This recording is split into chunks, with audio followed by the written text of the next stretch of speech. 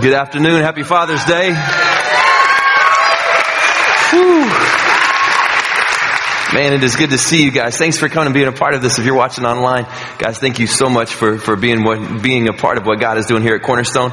I need to give you some heads up into what's going to happen today. And a lot of what's going to take place in the next few minutes, we're both going to experience for the first time. We got back from camp last night. I just spent 7 days with your students up in the mountains in Northern California. Had an incredible week, and somehow on the ride home, we turned about a 12-hour, 13-hour bus ride into about an 18-hour bus ride, and got home I think I got to bed about 4 o'clock. So this morning, some things are going to be said here, and we're both going to witness those things together and see kind of what God does with that. So I'm not sure where we're going with this. I hope that it's good. And I'm a little stressed about today, not because of that, but more because I'm supposed to stand up here as a dad and talk to men about what it means to be a dad on Father's Day and what it means to be a man. And then I have horrible friends like Ray who make fun of how big my head is, which nobody's told me about before today, so I'm a little nervous about that too. Thank you for being here. I hope you're ready. We're going to go in and we're going to look at some things, but before we do that, I noticed a couple of things this last week that we need to talk about. One of them directly just involves me mainly, and I just need help, I guess, working through it. And then the second one I think involves all of us. I noticed over this week of camp something really important that as my friends, I feel like one of you should have stepped up and talked to me about, and nobody has. I noticed this last week that I'm old. And nobody told me this. I feel like I should have got like a 6 weeks notice somewhere in there, like, hey, Tim, I turned 44 a couple weeks ago, and I feel like somebody should have been like, hey, dude, you're getting there. You got 6 weeks of good stuff left, and then it's all downhill. But nobody did. And I noticed it on Thursday of camp. We were sitting there, and Thursday of camp, they do basketball tournaments, and two of our freshmen run up to me, and they're like, Tim, dude, we gotta have you. We need you for the 3-on-3 basketball tournament. And I was like, well, yeah, of course you do. Cause I remember, like, what it was like to play basketball, and I'm a bad man. I remember what it was like to go out, break ankles, cross over, and shoot and fade and jump and dunk. I remember those things. And I'm good. I'm not like Phil Jackson's going to call me today and be like, hey, Tim, we need you. Not that type of good. But I'm a bad man. So when they came up to me, I was like, well, of course you do. And I remember walking out onto the court, and I don't know if they gave these kids crack or like a case of Red Bull, but these dudes are running everywhere. It was like fast forward. They're like moving like crazy, and I'm in slow motion. And I'm trying to trip them, and I'm not even fast enough to do that. I'm like, what in the world? God, when did this happen? And when it hit me the hardest, I think, was I did what I do. I got down and somebody shot, and I was going up for a rebound, and I remember jumping in my head. And I remember the last time I did this, grabbing the rim, because I was that kid. I was a kid always hanging on the rim, trying to pop, do all that stuff. And I remember jumping, and I don't think my feet left the ground. And as you examine the jump, your feet coming off the ground is pretty important. That's a big part of the jump. And nobody told me, hey, Tim, there's going to come a day that it's going to hit you. And everything that you do up here no longer works out here. And I would have liked to have known that up front, I think. And I'm okay with getting old because, you get better parking, you get discounts at like the Sizzler, you can do stuff and people are like, well, he's old. And you get away with things. So I'm okay with getting old. I just would have liked to have had maybe an extra week. I don't know if you've hit that yet, where you're old. And nobody's told you. If you haven't, you got 6 weeks. Not really. It's scary though to think, when did that happen? And so I spent the most of the bus ride back thinking, all right, God, this is a really bad joke. When did that hit? And then I started thinking through, when did we as a church suddenly make being a man less manly? I don't know, men, if you feel like this, but somewhere in history, and I couldn't put a pinpoint on this either, like I tried to plan it out and I tried to like place a pin on this day in history is when it became uncool or became unmanly to say that you love Jesus. And I think now a lot of the mentality across the world is as a man, when you come to church, you're like, all right, here's my man card. I guess I'll go in and worship Jesus now. I'm going to give my life to Christ, so let me give you this because, I don't need it anymore. I'm Ned Flanders now. You watch movies. The Rock has never played anybody that represents a Christian man. We always get the skinny dude. And he always gets beat up and loses the girl, and the movie's over. You never get this guy that walks out that's like huge. It's like, yes, I love Jesus. And except for Noah, but that doesn't count because it's so weird anyway. But you never get that buff dude that's going to come out and wreck shop, and he represents what it means to be a Christian man. You get Pee Wee Herman looking dude that walks out and he's like, "Hidely ho there, friends." And it's not, I don't know when it happened. I can't find it. And when I look through this, I can't find where this says that you give up masculinity to say that you follow Christ. I can't, I look and I read through this and I see people like Paul. Holy cow. Paul, who said crazy things like, you know what, hey, if I'm going to die, that's kind of cool. I get to see Jesus. But if I get to live, I just get to tell more people. Paul going into Ephesus, and crazy Ephesus where they're probably going to try to kill him. You don't see Paul walking into that going, well, heck, fire, that looks awful dangerous. I should check with my danger management person to make sure it's covered in my HMO. I don't want to walk in and not get insurance. No, you see Paul going, well, if they kill me, sweet. You see Jesus going through Samaria and his friends going up going, I don't know, dude, that's not such a good idea. And Jesus looking at him, and he doesn't walk up and go, holy cow, I hope they don't kill me. Wow, that'd be horrible. That'd really put a cramper on the rest of the afternoon. No, you see Jesus going, whatever, and walking and let's go. You see this book is full of people who took what this said and put it to heart. I think we've made the gospel way too civilized. And I think as men, it's time we take it back. We're going to do some stuff today that, ladies, you're not going to understand. And I'm not going to apologize for that up front because you shouldn't understand a lot of what we do as men. We have an extra gene inside of us. It's called the RN gene. And what it does is it makes normal part of our thought process turn redneck. And we need some of it coming back. Men, we need to get the redneck gene flowing inside of us because it's time that we stand up and we start doing some things that we've let slip past from us. Let me explain that to you, ladies, just so you understand a little bit before we dive in, or none of this is going to make sense. You'll walk out to a field, women, and you'll look and you'll see and you'll think, hey, I could plant flowers there. I could put a shrubbery, we could put a tree, maybe a fence. That would be beautiful. Men walk out to the exact same field and we think, hey, if we dump 20,000 gallons of water on that, I could race you in my truck.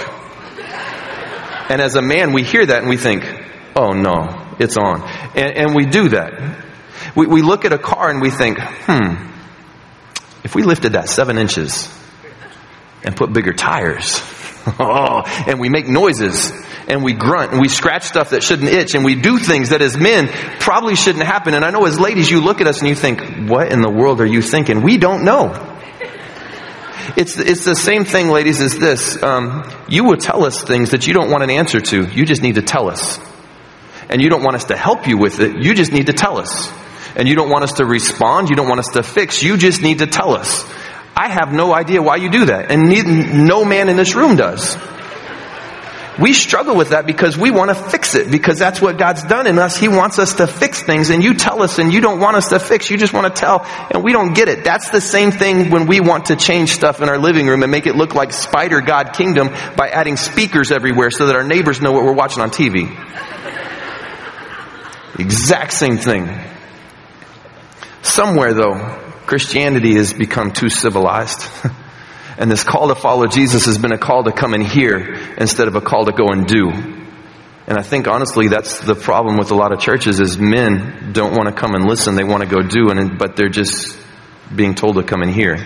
Today, we're not going to come and hear. Today's going to be a challenge for us, and listen to me, for us to go and to do. To do that, we're going to look at a story of this guy that we really don't know a whole lot about. We're going to break open God's Word here in just a second, and we're going to read about this guy that we just have a very small section of his life. But because of how crazy cool this guy was, we get a small section of his life. And we're going to hopefully, men, see what it means to take that and maybe apply that. And ladies, hopefully in doing this, you're going to understand us a little bit more. And hopefully it's going to cause you to pray for us a whole lot more. Because we need it. So let's pray, and we're going to dive in. Jesus, thank you for God, thank you for today. Thank you for your grace. Thank you for who you are and for what you do. And God, would you help us as we go through this journey together in these next few minutes as a family? God, would you help us to know what it means to be courageous, and God, to know what it means to follow you and not worry about what the world says. So Jesus, we need your help. It's in your name we pray. Amen. If you got a Bible, man, go to 1 Chronicles. We're going to be in 1 Chronicles chapter 11. It's in the Old Testament, so kind of break it open in the middle, work your way back just a little bit. If you go to 2 Chronicles, go back just a little bit more. If you have this Bible, it's on page 350. I don't know if that helps anybody. 1 Chronicles, we're going to be in chapter 11. We're going to look at the call to Christ because I think it's an invitation. It's a revolutionary call to go out and to fight for the heart of humanity. And that's my dream and my desire for us as men, is that we go out of here with a desire to do stuff. The last day of camp on Friday night, I just got to paint this picture because hopefully it's going to make this story make more sense to you. The last Friday of camp, we go to this place that's in the top of the mountains, and we're in the middle of the redwood forest, humongous trees everywhere, and they've carved out a circle that makes like an amphitheater, and we take your sons and your nephews and your little brothers up there, about 500 of them, and we crowd them in this amphitheater, and there's this dude named Rich Baker, and Rich talks like this. And it's not because he's a chain smoker, it's because he's talked like this his whole life. He's done so many camps, his voice is just messed up, and everything he says sounds like this. And he goes in, and Rich walks out, and you've got 500 guys around this huge fire, because we're men, and that's what we do, is we build fires. And Rich walks out, and he's like, all right, men, this is what we're going to do. I'm going to challenge you guys to stop being boys and to step up and be men. And all these guys, these little kids, you can just see their eyes like get wide, especially the freshmen, they're scared to death. Their eyes start to get big, and Rich is like, we're going to go in and we're going to go out and we're going to be courageous, because that's what God's called us to be, is be courageous. And then in the background you hear this, dun, dun, dun, dun, dun, dun, dun, dun, dun, dun. And then you start to see these voices start to rise up. Men, men, men, men, men, men, men, men, men, men. And then this battle cry, Viking-like, picks up just this, raw, and these guys start screaming, and they just start yelling. It sounds like we're about to destroy a city. And these kids are, dude, we're afire. I'm running out of there like looking for like a bear to jump on and just wrestle. It's the coolest, most barbaric thing that we do at camp, and I love it because we're challenging men to step up and be men. This is the story in 1 Chronicles 11 about somebody who does that. He steps up, he rises up, and he does what God has built us as men to do, which is be courageous. It's in 1 Chronicles 11. I shouldn't have grunted like that. That hurt. Pick it up in verse 22. That's what we're going to read through. And know this, men. It's okay in this moment to be a man. If you need to grunt at any moment during this message, knock yourself out. Ladies, you're going to have to give us some slack because it's what we do. Feel free to be a man in this as we read through it. Verse 22 says this. Benaniah, the son of Jehoiada, was a valiant fighter from Kabzeel. That's sick already, huh?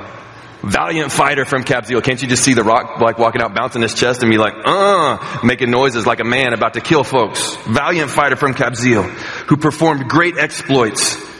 He struck down 2 of Moab's best men. He also went out into a pit on a snowy day and killed a lion. And he struck down an Egyptian who was 7.5 feet tall. That's messed up. 7.5 feet tall. And Benaniah goes up, he strikes him down. It says, although the Egyptian had a spear like a weaver's rod in his hand, Benaniah went against him with a club. Dude's bad. He snatched the spear from the Egyptian's hand and he killed him with his own spear. Why don't we have movies about that? That's a whole other message. Verse 24. Such were the exploits of Benaniah, son of Jehoiada. He too was as famous as the 3 mighty men. He was held in greater honor than any of the 30. But he was not included among the 3. And David put him in charge of his bodyguard. This is all we have of the life of a man named Benaniah. We don't know anything else about him. We know that his dad's name was Jehoiada, which is kind of messed up. It's kind of a jacked up name. That's really not a common name nowadays. We know that Benaniah most likely is somewhere in the lineage of Chuck Norris because he walks into Moab and he's like, where's the 2 baddest? Let's go. And he kills them. Normal people don't do that. Chuck Norris ancestors do. We know that Benaniah walks into Egypt and he's like, all right, who's the biggest? Who's the baddest? Tiny, come on. And to a 7.5-foot giant, this guy goes up, takes his spear from him. It says it's like a weaver's rod. It's like a 2x4. He goes up to the 7.5-foot tall man, takes his spear from him, and then kills him with his own spear. When you get beat up with your own weapon, you lost. Kills the man with his own spear. And then there's this little sentence that's thrown in there. It's kind of weird. Kind of funny. I don't know. kills 2 of Moab's greatest men, which Moab, just so you know, that was like the people who they're known for fighting. They're known for being bad. They're known for being tough. Kills the 2 baddest dudes there. Oh, and he also went down in a pit on a snowy day and killed a lion. Men, what are your 2 men of Moab? What's that look like in your world? What's your 7.5 foot tall giants looking like? We all have them. They just all come at us in different ways because we all have different things that come to us that take on the appearance of 2 bad things that we can't destroy. We all have 7.5 foot tall giants that come before us and they yell and they scream that try to distract us from God ordained risks. And as men, what's become the norm is that we shrink away instead of rising up and fighting. And I love that about Benaniah because as this happens, he walks into Moab and he sees 2 men. He doesn't come up with excuses. Well, my partner's got the flu, so you know what? I'm going to come back after you 2 tomorrow when he feels better. I'm outmanned. I can't go in at that. Dude's 7.5 feet tall. I ain't going to fight him. Why don't you fight him? You don't see any of that. This dude walks in and takes these risks. He takes these God-ordained moments where he steps up and has 20 seconds of courage, where he goes in and does crazy things, and we're reading about him now because of it. What are yours? As dads, a lot of it may just be stepping up and being a godly man at home and being that godly voice to our kids. Maybe a giant in your house, maybe a fighter from Moab, maybe a lion to you is having that conversation you know you need to have with your kids. That's difficult. Hey, you're on a path that's not going to be good. I've seen it. And we're afraid to go into that conversation because we don't know how it's going to turn out and we're scared. So instead of having that conversation, we shrink back. Maybe it's a relationship where it's easier to go into the room and watch the World Cup than it is to sit down and listen to your wife or to listen to your kids or to spend time with them. And I'm not saying watching the World Cup's bad. It's not as fun as baseball, but I'm not saying it's bad. I'm just saying maybe our giant is not spending enough time with our family. Single men, maybe our giant is not guarding her purity like it was a 7.5 foot tall beast that wants to destroy us. And not protecting what God has blessed us with. I don't know what your giants are. We all have different things that come up before us. I love this little sentence that's thrown in about the lion. I got to go to Africa a couple of times with the church and take some students last year. And I remember driving through, and we're out we're driving in these safari vans. And I remember this so vividly, driving up to these pack of male lions that are underneath a tree, and we're like 10 feet from them. And we're not like in a huge Jeep like Range Rover safari van. We're in like a Toyota safari van. So I remember driving up, and I remember my thought being, this is like, I feel like a sardine, kind of like maybe I'm a TV dinner for this dude. Because if that thing gets mad, there's no way Toyota is going to protect me against a lion attack.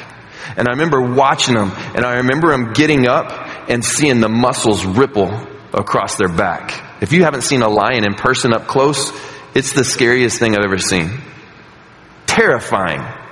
I remember one of our teams getting to watch a lion hunt and seeing this male lion jump on the back of a water buffalo and grab it and throw it down like a middle linebacker and just destroy this thing. It was awesome.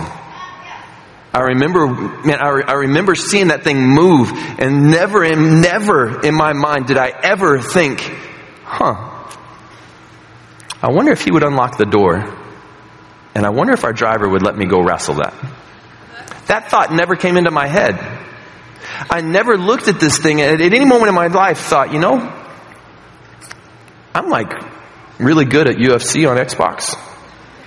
I bet I could kill that. Never once did that enter into my head, because I'm seeing this thing with these muscles just ripple. I'm seeing this thing that God built and He designed for one thing. Well, for 2 things. 1, to look cool, and 2, to kill stuff. You see, the lions in Israel are about 400 pounds. They're big animals. They've got huge feet with these enormous claws that come off of them. And the whole point of the claw isn't to give them traction. It's to rip and tear stuff. They've got these enormous mouths with these humongous fangs and teeth and these crazy strong jaws that are designed to just bite in and grab and to rip. They've got these huge muscles that are designed to make them move laterally really quick, to move faster than you, to jump and to run faster than we can even think possible. They're designed to tear stuff up and destroy. They've got these huge pads on their feet, and it's designed that when they walk, it gives them traction. And it's designed for when they're in moments like this where it's snowy, that they can move with ease. And they can cut and they can do stuff that we can't because we'd slip. And you've got this guy Benaniah who walks out one afternoon and he sees this lion, and his first instinct isn't to run. His first thought in his mind is, I'm going to kill that. And he chases it. Who does that? Seriously, who thinks to themselves, I wonder who would win, and goes. Man, do you understand that this is what God has built us to do? God has built us to not shrink back in fear and to cower, but to go out to attack and to destroy. He's built us with this innate desire to go out and to conquer. He's built us with this desire to go out and to be men, to rise up, to make noises, to go out and to be manly and to do things like this. And so many times we walk up and we see the lion, and instead of chasing it, we do what 99% of every other man would do, is we turn and we run, or we shut the door and pretend it didn't happen. Because I wonder how many men walked out, saw this exact same line and thought, oh no, and closed the door and pretend like, oh yeah, hold up, I got a phone call. I wonder how many men saw this line and did nothing. We don't know because we're not reading about him, because we're reading about the dude who went out and killed it. And he didn't just kill it, he chased it down in the snow into a pit and killed it. You understand that he was outweighed, he was outmuscled. Lions have eyes that allow them to see better at nighttime. So the lion could see better than Benaniah. The lion had better traction in the snow than Benaniah. And Benaniah at one point in time did exactly what I think God has built us to do, which is where you walk up to the edge of the pit, and he jumped in knowing that I can't get out of here. He jumped in with one thought in mind, and that wasn't, hey, I wonder if I can tame this and take it home. It was, I'm going to destroy that. Men, what if we had that same attitude towards the things that rise up in our life that we cower from?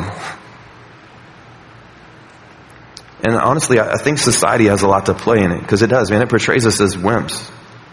And so we've slowly been integrated into, well, we can't be a man because we've got to be all passive and easygoing and smooth, and we've got to be something that God hasn't really desired or built us to be. And don't get me wrong, I'm not saying you go out and you start beating stuff up and destroying things. That's not where I'm going with this at all. I'm just saying that there's God-ordained risks in our life that look like lines to us, that look like things that should intimidate us, that should scare us. And there's moments in our life where if we don't do something with God's help, we're going to be destroyed. Kind of like Benaniah in here. If God doesn't show up as he's fighting the 2 men of Moab, he's done. If God doesn't show up as he's fighting the Egyptian, he's finished. If God doesn't show up in that pit, this lion just had like fast food. When was the last time, men, that we stood up and we took, and listen to me, we took a God-ordained risk, knowing that if God didn't show up, we were done. It's nuts. Kind of how this works. Because if you notice, again, that's a weird sentence that, he killed Moab guys and then he killed a lion in a pit in the snow. The very end of verse 25, it's just got another one of those little subtle sentences thrown in. It says, and David put him in charge of his bodyguard. David, the king, possibly Israel's greatest king. David, the little boy with the slingshot that walked up to the giant Goliath, and he was like, not on my watch, and smacked him with a slingshot. Little tiny David. Israel's warrior that went out and destroyed people. Man, little David, the mighty, valiant warrior David, is sitting there one day thinking, I really need a chief bodyguard. I wonder who could help my guys, be my bodyguard. I wonder who that could be. And he notices Benaniah. And I don't know if he noticed him killing the guys of Moab, if he killed the giant. I guarantee you, though, that somebody was talking about it. Because that's what we do. And something along there got the king's attention, got the king's eye. And the king knew who he had in Benaniah, and so he put Benaniah in a place of authority. This is where the story gets weird. Men, you understand that the king sees the same thing in you. I'm not talking about David. He's dead. I'm talking about the king, the creator of the universe, King, God himself sees in us the innate ability to be lion changers, to be lion chasers, to be courageous, to go out as Rich talked to us just a couple days ago, to be courageous and to step out and to step up to the ledge and jump and to take that God-ordained risk and to go out and to do things that normal people look at and think, I don't think so. To be a lion, God, the King himself, sees that in us. All of us. And it doesn't matter if you're old and you've hit that stage where you're like, man, I'm not as bad as I used to be. It doesn't matter if you're young where you think you're better than you are. It doesn't matter where you fit in life in this. The King sees that in you. And the proof of that is how he talks to us. One of the scariest things, ladies, for us is when we meet you. You have no idea how scared we are. We hide it like with a ghetto walk, or we try to get like the limp on where we're like, and we try to like look good. I can't do it because I'm old. But we try to do something to get your attention. And there's a 20 seconds, scariest moment in our life where we see you and we're like, oh, and we want to meet you. And that's where I think our grunting noises begin, is when we first see that woman that we're attracted to. We're like, oh, and we make that grunting noise. And it starts, and we have 20 seconds where we got to take that moment where we walk over to you and we're making up what we're going to say along the way. And if we're Christian, we try to be real creative, like, hey, I was reading through Numbers, I noticed yours wasn't there. And then we get slapped, and then we go home by ourselves and watch reruns. But we got that 20 seconds where we're trying to make something up to come to you. And so we're walking up to you, and we're trying to think, what can I say that's going to get her attention? How can I word this where she'll have dinner with me? And we make it up on the way, and there's so much fear where we're like, hey, how you doing? And usually it's, hey, how you doing? So we're scared to death. And then the relationships, men, remember, you do it though, and it works, because somehow she's like, yeah, let's go eat, and it happens. And you start having that relationship, and you guys start hanging out, and you go from this moment where you like her, and then you like her, and then you like her, and then you put it on Facebook so everybody knows that you like her. And then, I don't know when it happens, I don't know how it happens, but you don't like her anymore. You don't even like her anymore. It's gone to love. And you know it's gone to love, because every time you see her, you're like, and you can't stop thinking about it. You see a box of Cheerios and you're like, You're watching reruns of Seinfeld and you're like, oh, where's she at? Everything brings you back to her somehow. And it goes to that moment where you're stuck in that moment of no longer liking her but loving her, and you want to tell her. And it's the deadliest moment ever for a guy, because as soon as you say those three powerful words, you are done as a man. You can no longer go back and be a friend at that moment. It's not like, hey, I love you, could you pass the beans? It's like, hey, I love you. And once you throw that out there to her, if it doesn't get returned, you're done. I mean, you're in the weird zone for the rest of the relationship. And as men, we're sitting there going, did she say it back? She sneezed. Does that mean she loves me? You have that moment. Men, remember? You saw her and you're like, oh, and your palms are sweaty, your heads are, you're just like, oh, what do I say? And you just, I love you. And you throw it out there so quick, probably just because you want it to be confused, possibly if she doesn't agree. So you have hope left. Scariest thing in the world for a man. That's the biggest line possibly, men, that we face is that moment of 20 seconds of bravery. You understand that the King said that to you first. The King who sees in you the ability to be a lion chaser. The King who sees in you the ability to go out and to be this man that He's desired and built you to be, this woman that He's desired and He's built you to be, that He looked at you first and said that He loves you, that you never had to do anything to get His attention. You've had His attention since before you were born. You had His attention when He thought of you and He began to form and make you. And His first conversation with you was, I love you. And it doesn't matter how screwed up you are. Honestly, it's because you're so screwed up, that's why He said, I love you. Because He knows that we're messed up. And He didn't just say it. Because how many times have you heard that? Oh, I love you. And yeah, like you love donuts. It's not the same thing. He didn't just say it. He said it with Jesus, with this gift of His Son. Turn in 1 John. I want to show you this because this is cool. Go to 1 John 4 real quick. Way to the right. If you get to a dictionary, that's too far. Go back to the left a little bit. 1 John 4. I want you to see this because this is powerful. The King Guys, this is the creator of everything. This is the creator of the universe, the God himself who spoke things into existence.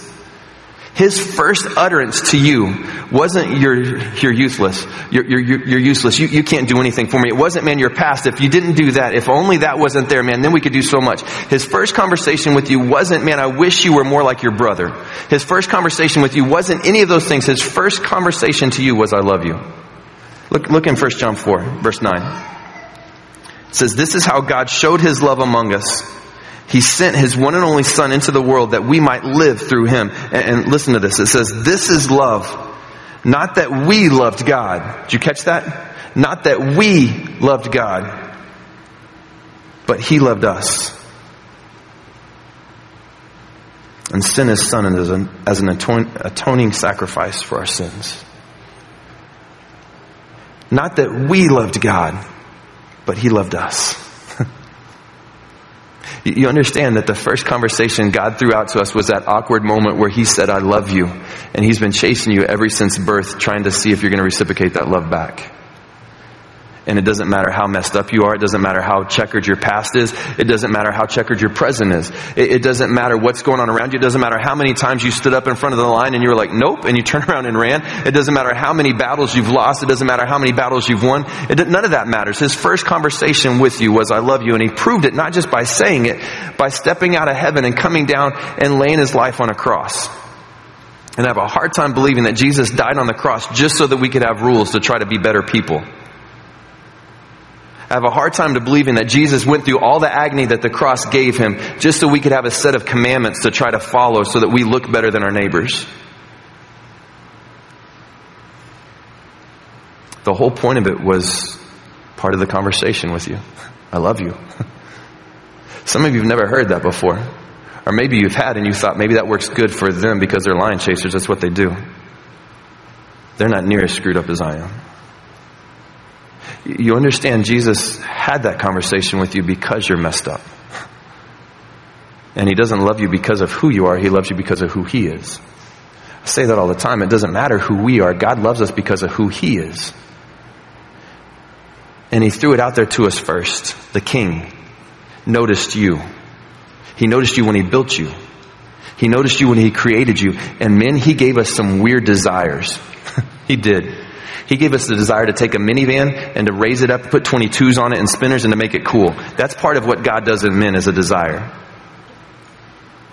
He's built, desired, and refined and worked in us since before we were born. Jeremiah 1:5 says that while we were in the womb of our mother, that God knew us and that he formed us. And he throws out there at the very beginning of it this beautiful conversation of, hey, I love you. Let me show you. And maybe you've ran from that your entire life because you thought he couldn't love you. Maybe that's why Father's Day is here and why you're here today. Because the truth is, the truth is in the proof. And that's that a beautiful creator of the universe became uncivilized and came and broke the law of sin and died for us. And died to pay back all the things that keep us inadequate, all the things that make us not worthy, all the things that make us look at a battle and think, I can't fight that. There's no way I can win. All of those things, the King started the conversation with, hey, I love you. What if today for Father's Day, we just begin that conversation with him? All right, God, you love me, so make me courageous. Let me give you some things to be courageous about, men. Instead of going home and jumping straight into television, why not spend some time with your family? Invest in your kids. And I don't mean financially, I mean with your time. Spend some time with them. Talk to them. Teach them as men what it means to love God. Teach them as men what it means to grow up and be a man after God's own heart. I'm praying that my son is a better Christian than I am. I want my son so bad to grow up and to love Jesus so much better than I do. I hope that I love Jesus better than my dad. I pray that my daughters see in me a man that loves Jesus so passionately that it becomes a desire for them as they start looking for a boyfriend somewhere, like when they're 50, and they start looking for that moment. So scary. They look for a man that chases Jesus. Maybe it's time as men. Maybe that's our lion. Investing time in our kids and our family and showing them what it means to love God. Maybe as men, maybe our lion is investing just quality time with our wife. And maybe, men, as hard as it is, it means we listen and we don't fix. And we don't understand it for sure. But we do it because that's what we do. Maybe it's the biggest line ever. And that's Sunday morning, you get your family up and you wake them up on a Sunday when they all want to sleep. And you wrestle them in a car and you drag them to hear about Jesus. I don't know what your lines look like, or your giants, or your men of Moab. I know that all of us have different ones. My challenge to you today is the same challenge that Rich gave. Be courageous. Let me pray for us. Jesus, thank you for, God, thank you for who you are. Thank you for your grace. Thank you for loving us. God, thank you so much for the fact that it's not because of who we are. It's not because of what we do. None of those things, God, got your attention. God, we got your attention the moment that you thought of us, the moment that you made us. So God, would you forgive me personally for making Christianity civilized, God, and for being most of the time afraid and scared to step up and to say something in a moment when I know I should. God, would you forgive me for the times that as a dad I don't act like I should. God, would you help me to be more like Benaniah and more like what we just talked about, more of a lion chaser. And God, would you help us in this moment as men to take back what you established through men like Paul, like Matthew, like Peter, like Benaniah. God, would you allow us to take back that manly part of being a follower of Christ and to be an example to this world, what it means to love you passionately and to be in life, God, what it means to be a man that takes risks and that takes God-ordained risks and does things hoping for you to show up and waiting and watching. Waiting for you to be faithful. So God, would you help us in this moment as men and women that love you to be courageous. And God, if anyone in this moment is still fighting the fact that you love them, would you let just that nugget of truth sink in right now, that not only do you love them, but you threw that out there first, just waiting to see when they're going to bring that back. So God, in this moment, Jesus, will you help us to just understand a little bit of what it means to be courageous and to know that you love us. In Jesus' name, amen.